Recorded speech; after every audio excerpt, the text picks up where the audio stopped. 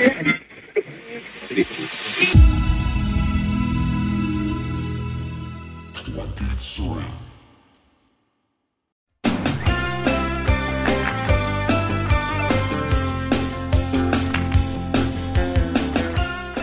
to the new normal from Spotlight On. I'm your host, Lawrence Purrier. Today's guest is John Petrocelli, founder and CEO of Bulldog Digital Media. John has been at the forefront of streaming video for nearly 2 decades, helping companies like the NBA, the NHL, NBC, Disney, YouTube, Google, and many others distribute and monetize their content. John helped music icon Prince launch online properties that won the Billboard Award for Best Use of Technology by an Artist and a Webby Lifetime Achievement Award. John took some time to educate me on the evolving business of live streaming in the COVID era. I hope you enjoy our talk. Tell me what you do more generally at Bulldog, and then maybe seg that into how your work reality's changed and how your company's reality has changed. So Bulldog is a live streaming company focused largely on premium content experiences with a deep and very heavy emphasis on music. And we really look to bring best practices to the overall market to lift the experience for all the stakeholders, which could range from an artist, a promoter, a brand or an agency, or even a platform where you would enjoy this type of content. And we've been at this a very long time. Ironically, I've had a 20-year career in live streaming, and only recently it's become a hot topic, especially in the last 3 years. But now in pandemic time, it's front and center almost across all media in general, but particularly music, given artists are confined to their homes and there's predictions of no touring or concerts for the balance of the year. So my business we've lost things like we were going to live stream the Masters or the kickoff concert for the Final Four and a few other things. Obviously, those projects went away, but the virtual idea of enjoying live content has just exploded. So we, as a live streaming company, we've always had virtual capabilities, meaning we could supply equipment and kits to the creators no matter where they were. But we've really gravitated towards that. So we've built a suite of services to help lift the quality of the experience, audio, video, lighting, encoding, everything, and kind of elevate the market, given it looks like we're going to be functioning in this world for, quite some time. Yeah. It's always been interesting to me that that live streaming, it seemed like it would bubble up, but it never broke out of kind of that promotional realm of, early on it was an artist to do something forward looking, they'd do a webcast of a show of like opening night of the tour or of a production rehearsal or the last night of a tour. Outside of very specific use cases, it seems like it never really mainstreamed, and I could never really figure that out. Do you have any perspective on why that was? Yeah, you've definitely nailed it in assessing the state of the industry. I have a couple different theories on it. One, the live streaming technology community just doesn't do a very good job of explaining the business of live streaming to the general business community. And I'm referring to the music industry as well as the advertising industry. There's this big, heavy emphasis on things like encoding algorithms and what devices you're processing the video on. I've been doing this for 2 decades. No client has ever asked me, hey, what kind of encoder are you using? So there's a definite disconnect there. I think, as the world has become more of an experience economy, especially driven by the younger demographics, these are people that would rather be at shows. It's a big priority for them than buying a house or a watch or a car. So almost by default, it started to kind of creep into the norm. And, what I've endeavored to do is, I previously had run a live streaming company that I sold into AEG, and I kind of learned the challenges of a music promoter. Right? They're so busy and they're focused on booking bands and selling tickets and on-premise sponsorship. They can't really wrap their heads around, and they shouldn't, the mechanism of live streaming. And artists have the same challenges in their business. So it kind of dawned on me that there's a big opportunity for Madison Ave to engage consumers through this medium. And I've spent 3 or 4 years educating evangelists and taking meetings and talking to them about their 3 big problems: ad blocking, brand safety, and cord cutting. And live music streamed properly and at a quality level addresses all three of those challenges like no other. And if it's done right, the audience tunes in for big segments and chunks of time that are unattainable in almost any other form of industry. So I've looked to kind of move the industry forward, working with brands to power these experiences, to relieve the burden of the promoters and the bands having to buy the video production equipment or the technology, and make it a win-win, right? So the brands get a big lift and a big benefit. They're connecting authentically around. I've seen, probably seen data that millennials and Gen Z, music is 89% of their number one priority in life. And here's a great way to capitalize on it. So what's happened in the last 3 years is all the social platforms have really optimized for live video. And now, obviously, in a pandemic, it's completely changed the conversation to being, front and center everywhere. But you're right; it's been an interesting, ride that's had. It's almost been this kind of cult solution that's never really caught on with great strength. But I think now that's about to change pretty substantially. So there's a lot that you give me there to explore, but I wonder how then in that reality did you build one or more like sort of scalable, sustainable businesses? What was your business model, in a reality where sort of the product itself wasn't mainstreamed? How do you work? It was historically it's been, you got to find the right opportunities to pull this off and do this. And, back when I first got into this, it was tentpole things like a Farm Aid concert that really wanted to have a bigger outreach, or even getting into the early days of live streaming music festivals. So it was that kind of thinking and that kind of process. I kind of got into this business. I was back in the days of the format wars where it was Reel versus Windows Media and QuickTime. I was in the CDN delivery of those files. My clients were the NHL, EMI, Universal. Back then it was streaming things like, music videos were a big thing to stream back in the early, even downloading. And I got a call from Apple that said, hey, we're working with an artist that wants to go and do this themselves. Would you mind, having a conversation with his team? I said, sure.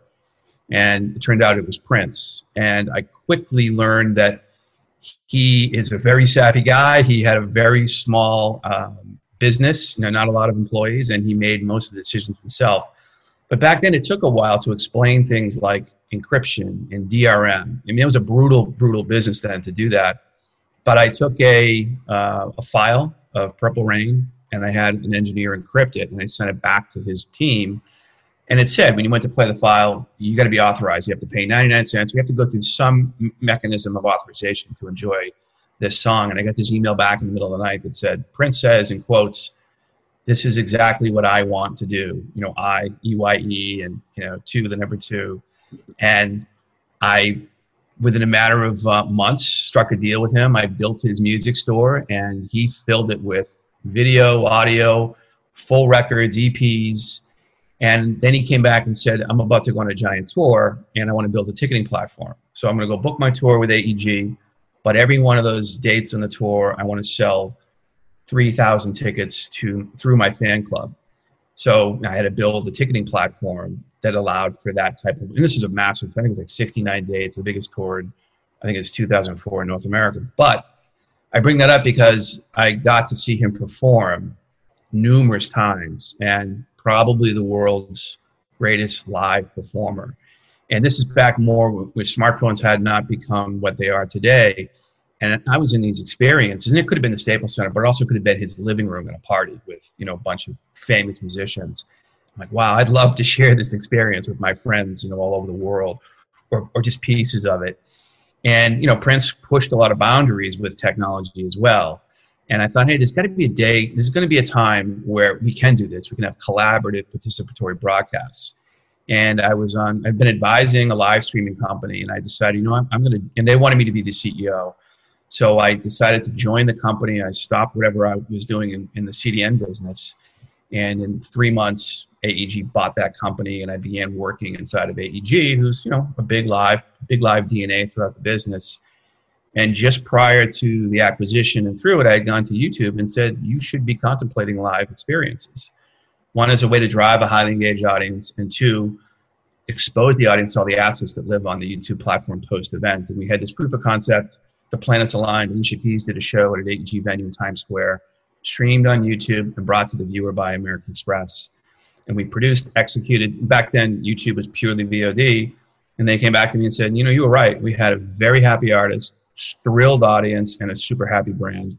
We want to get into this business. But today, we're an on-demand company.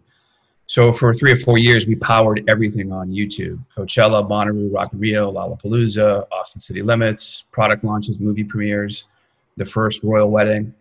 And that process of working with Prince, being inside of AEG, and working with YouTube, it dawned on me the world was headed towards this experience economy. So I spun out of AEG and I formed this business.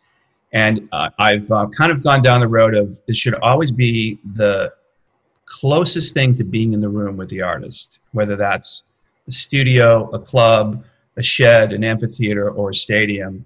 Let's make it the next best thing we possibly can do. And again, I've tried to leverage brand partners to do that, or platform partners to finance it and bring it to life. But taking that approach has kind of resonated. It's been successful. And this is true of other forms of live video as well. And that's kind of how I've kind of navigated the market and kind of got to the, I've learned a lot along the way too. You're a person like Prince or, the YouTube, they'll give you great feedback. And so will the audience. Like the digital audience will tell you, I like this, I don't like that. I want to see this, I don't want to see that. So it's been a lot of I've learned what not to do as well. So it's kind of been that kind of journey, I think is the best way to describe it. So you talked about creating the experience as sort of the next best thing to being there. What goes into it? What boxes do you need to check to accomplish that?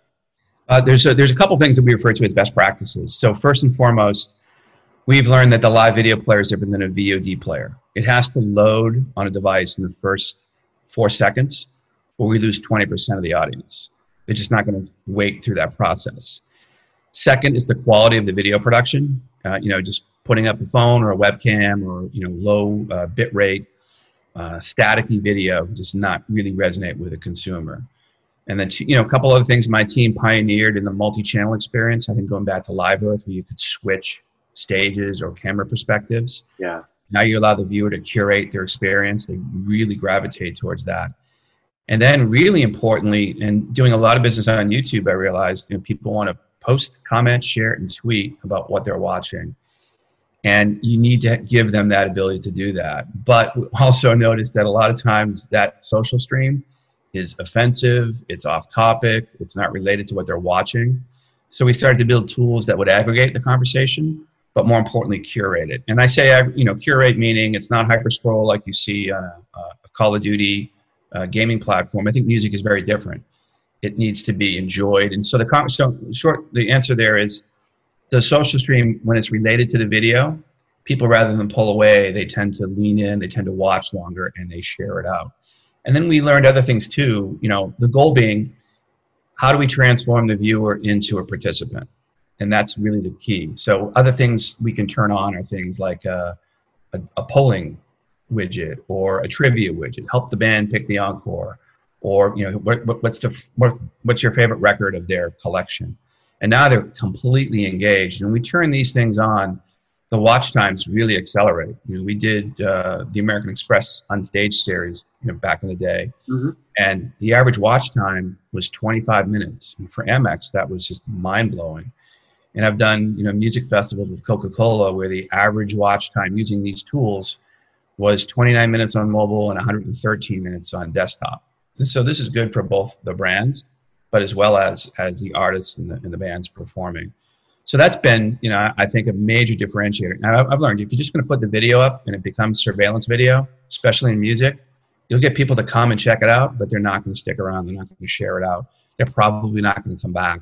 So, doing it the right way out of the gates is a key thing to do, especially with music. In an arena show or even a festival show, are you using the same camera feeds that are already there for like the screens and for, are you bringing in your own production or is it just leveraging those feeds? Back when we first started doing this, we would bring the full turnkey solution. So the promoter would benefit by having now the IMAG, video workflow included in the webcast engagement experience. As we progressed, we realize now that screens are pretty powerful at festivals of all sizes. So it's more scalable. You know, the big challenge here is the video cost. That's the, you know, if you're going to do something like Bonnaroo, it's 3 days and it's 13 stages of content. It's a lot of money to execute an experience at that level. So today we kind of recommend, let's start with the base video that the promoters have, and then we'll layer into it to create a run a show and a broadcast. Because, you know, when the band finishes, the screen is dark. You know, that's not going to be conducive to a broadcast you're watching on a connected device. So we'll try to build in a way to have a run of show. We're now going to go to a second stage, or, you know, fill in so we don't have those gaps. And it also lends itself more to when we layer in a more polished program of content as well. So it tends to live in kind of both of those worlds. We try to leverage the video that's existing so we can scale and do more content. And if not, then we can bring a team in to execute. And so, and that's, I mean, sorry to nerd out on this topic, but I find it fascinating, the process part of it. So just to use your Bonnaroo example, you're encoding the feed that is, for the most part, what the audience is seeing on the screens. Mm-hmm. And then you're augmenting that with either a host or, like you said, some other type of content, so that in between songs or when the bands are off stage, you're not just sitting there staring at a blank screen. So you're adding some original content production. Is there a truck on site? Do you have a production office? Or is that all done remotely? Like, how do you produce the event? Typically, it's a production truck. Now, a lot of times, these bigger festivals will have these, you know, broadcast, the same trucks that would pull up to an MLB game or the Super Bowl. Mm-hmm. And it's a massive, you know, footprint. I think Coachella is now up to 5 live stages of content. The webcast on YouTube I think it's now 5 channels, one of which is a VR experience or a 180 360. So you could choose to watch the EDM tent or the main headline stage or what have you. Yeah, that's the beauty of a music festival. Is that I'll give you an example. We've done the Vive Latino Festival in Mexico City numerous times. It's about 6 stages. The last time we did it was 11 hours of broadcasting, Saturday and Sunday, 3 channels of video. So you have all kinds of options. There's probably 70 to 80 bands in that webcast. So you can toggle back and forth. And the funny thing there is we actually built a schedule widget in that offering. So you'd see this listing of all the bands that are performing, all days, all channels, all stages, and their set times. And you could go into that dynamic widget and say, hey, I'm Lawrence. I'm a fan of G-Eazy, Jake Bugg, Prophets of Rage. And you'd enter in your mobile number, and Coke would send you a push notification. Say, hey, Lawrence, you indicated you're a fan of Prophets of Rage. They're about to go on channel 2 in 5 minutes. And by the way, here's a link to the video, and enjoy the show. Mm-hmm. So there's great ways when you get into that type of an offering. Now the viewers are completely engaged in the experience. And to your point, they might not be interested in that hip hop artist. They're more of a pop fan. They want to go see Ariana Grande. So you have that, and that's the beauty of a festival. And then the festivals that are genre specific, you've got an audience that can still, you know, toggle and go between, you know, the different artists they're offering. That's great. So can you talk a little bit about, you know, what have the last 6 weeks meant for you? You know, I'm curious as to how your business has been impacted, but also what are some of the creative opportunities that have come of it? So we headed into March. We powered the Spotify's first live stream, which was the Spotify Awards. So we went down to Mexico City and created this really compelling experience. We built a video player that was embedded at SpotifyAwards.com. It became a huge lineup. Spotify was very savvy. Mexico City is the #1 install base of users in the world for them. Rabid fan base, especially, you know, watching or listening on mobile devices. So we powered that experience. It was broadcast in Latin America on Turner and Telemundo in North America. So you had to be a Spotify premium user in those 2 regions. So there's some gating, you know, or validation. Rest of the world, you could watch the show, the green carpet, and the broadcast. So we also extended the last 5 minutes of the green carpet to Instagram, Facebook, and Twitter, and the first 5 minutes of the actual award show. And when that concluded, the viewers on social were directed to SpotifyAwards.com, and you could go and get a free 30-day trial to watch the show as well. We came back and we worked with Hyundai, who's a big client of ours, who had decided to do a global reveal of their 2021 Elantra, which is the top-selling Hyundai vehicle of all time.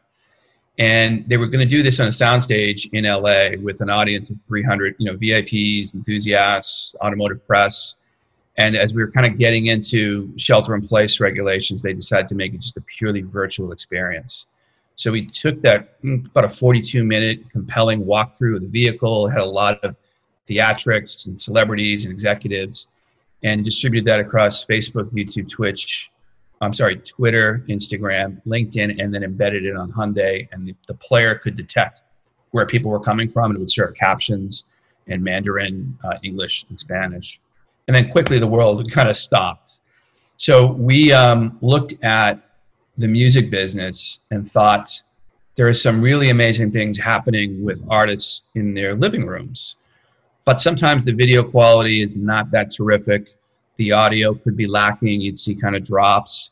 They weren't lit properly as well. And no fault to them. I mean, they're stuck, they're usually performing on a stage. Yeah, somebody's handling that for them. Correct.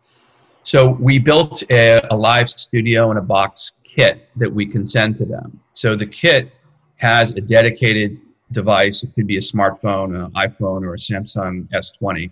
And that solves, half the battle, because they're performing on their own phones. They're getting texts, they're getting messages, their friend, hey, I'm watching your live show.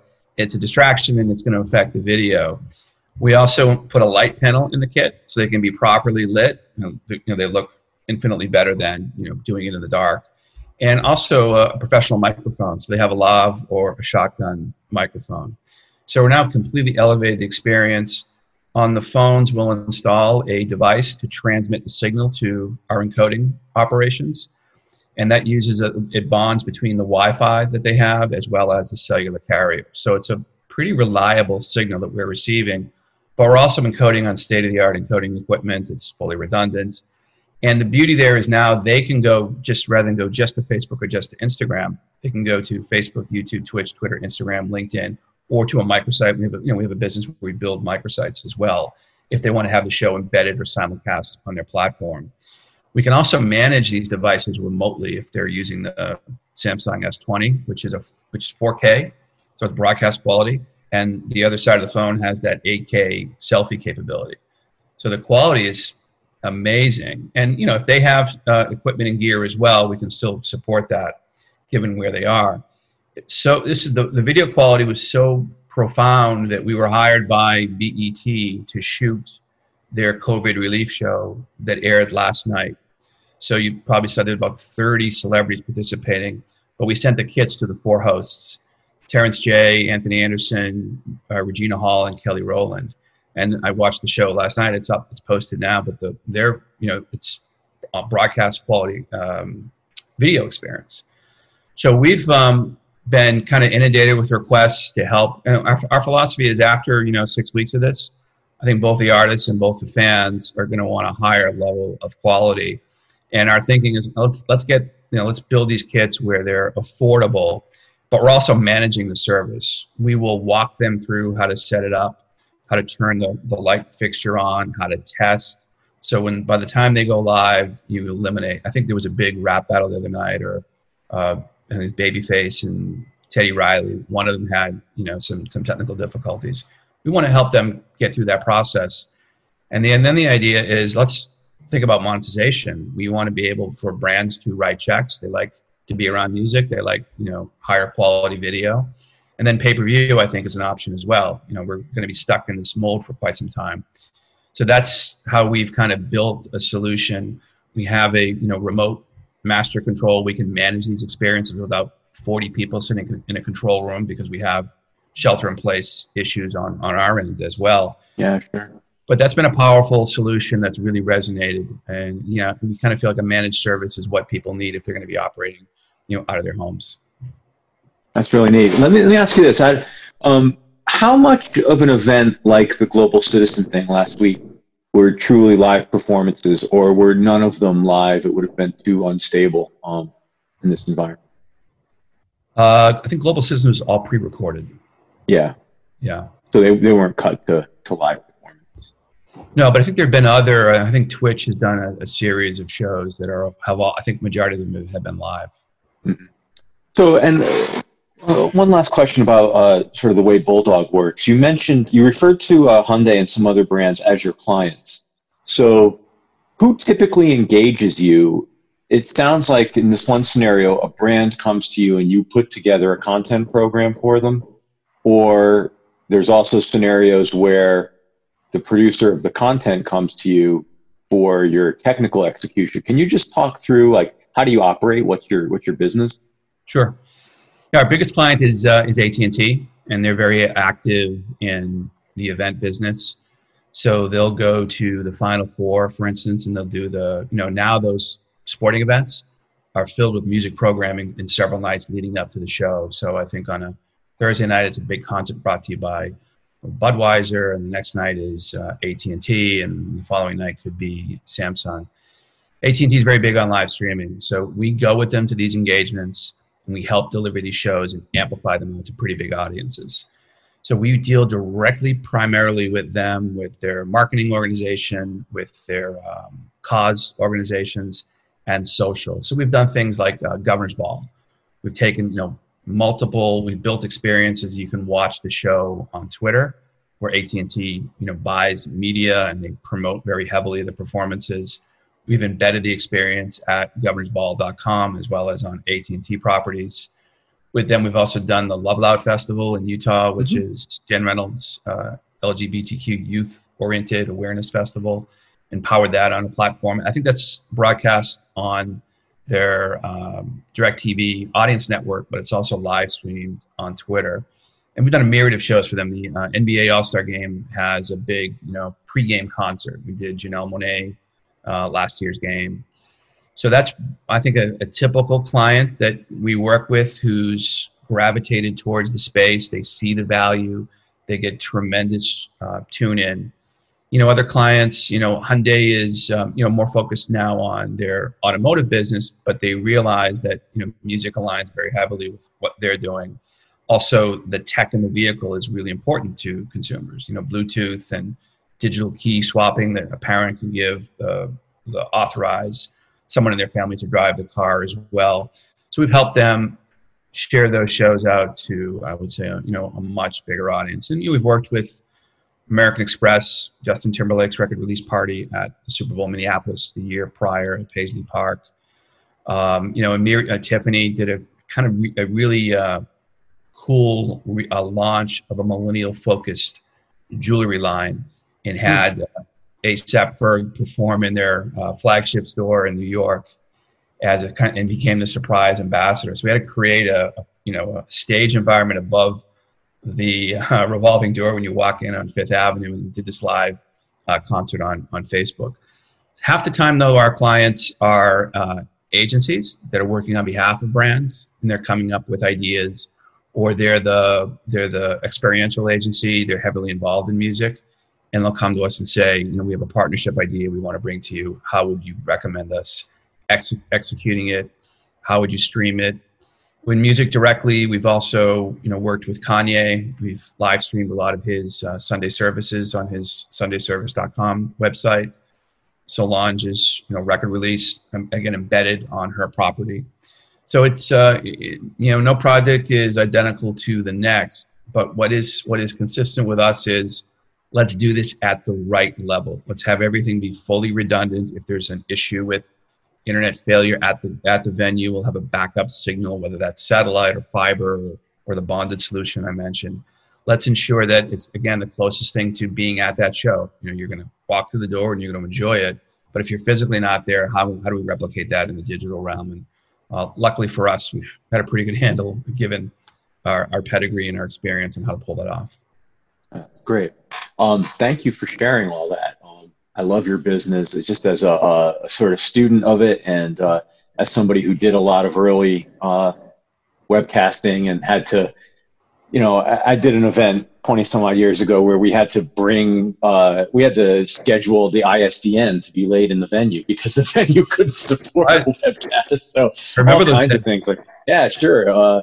Dealing with satellite trucks and all kinds of things that, as a company that was running artist websites, we found ourselves laying fiber in in parking lots Yeah. and things like that. So really incredible to watch this space. And it's actually fun to see it have its time and have its moment. And it sounds like a lot of the things you're working on, while they are timely, they're going to sustain. So it's great to see these things finally emerge. Yeah, I remember those days. They were kind of painful going through those.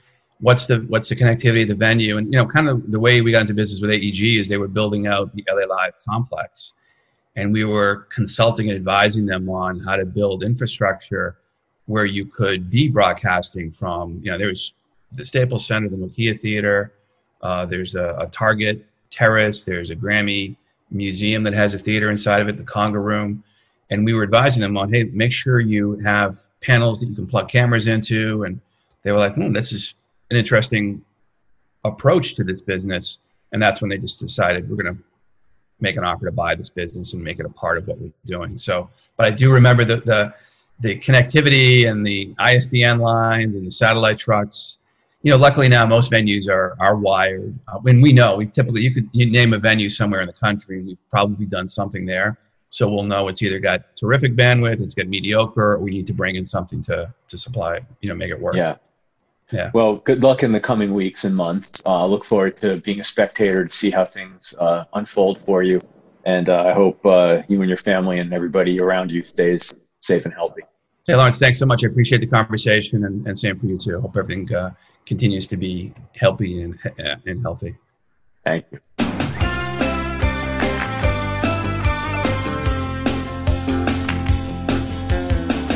Thank you so much to John Petroselli and everyone at Bulldog. Thank you to our editor, Craig Snyder, and thank you to Ant Taylor and the gang at Light. What's your new normal like? Let me know at lawrence@lyte.com. That's LAWRENCE@LYTE.com. I enjoy hearing from you.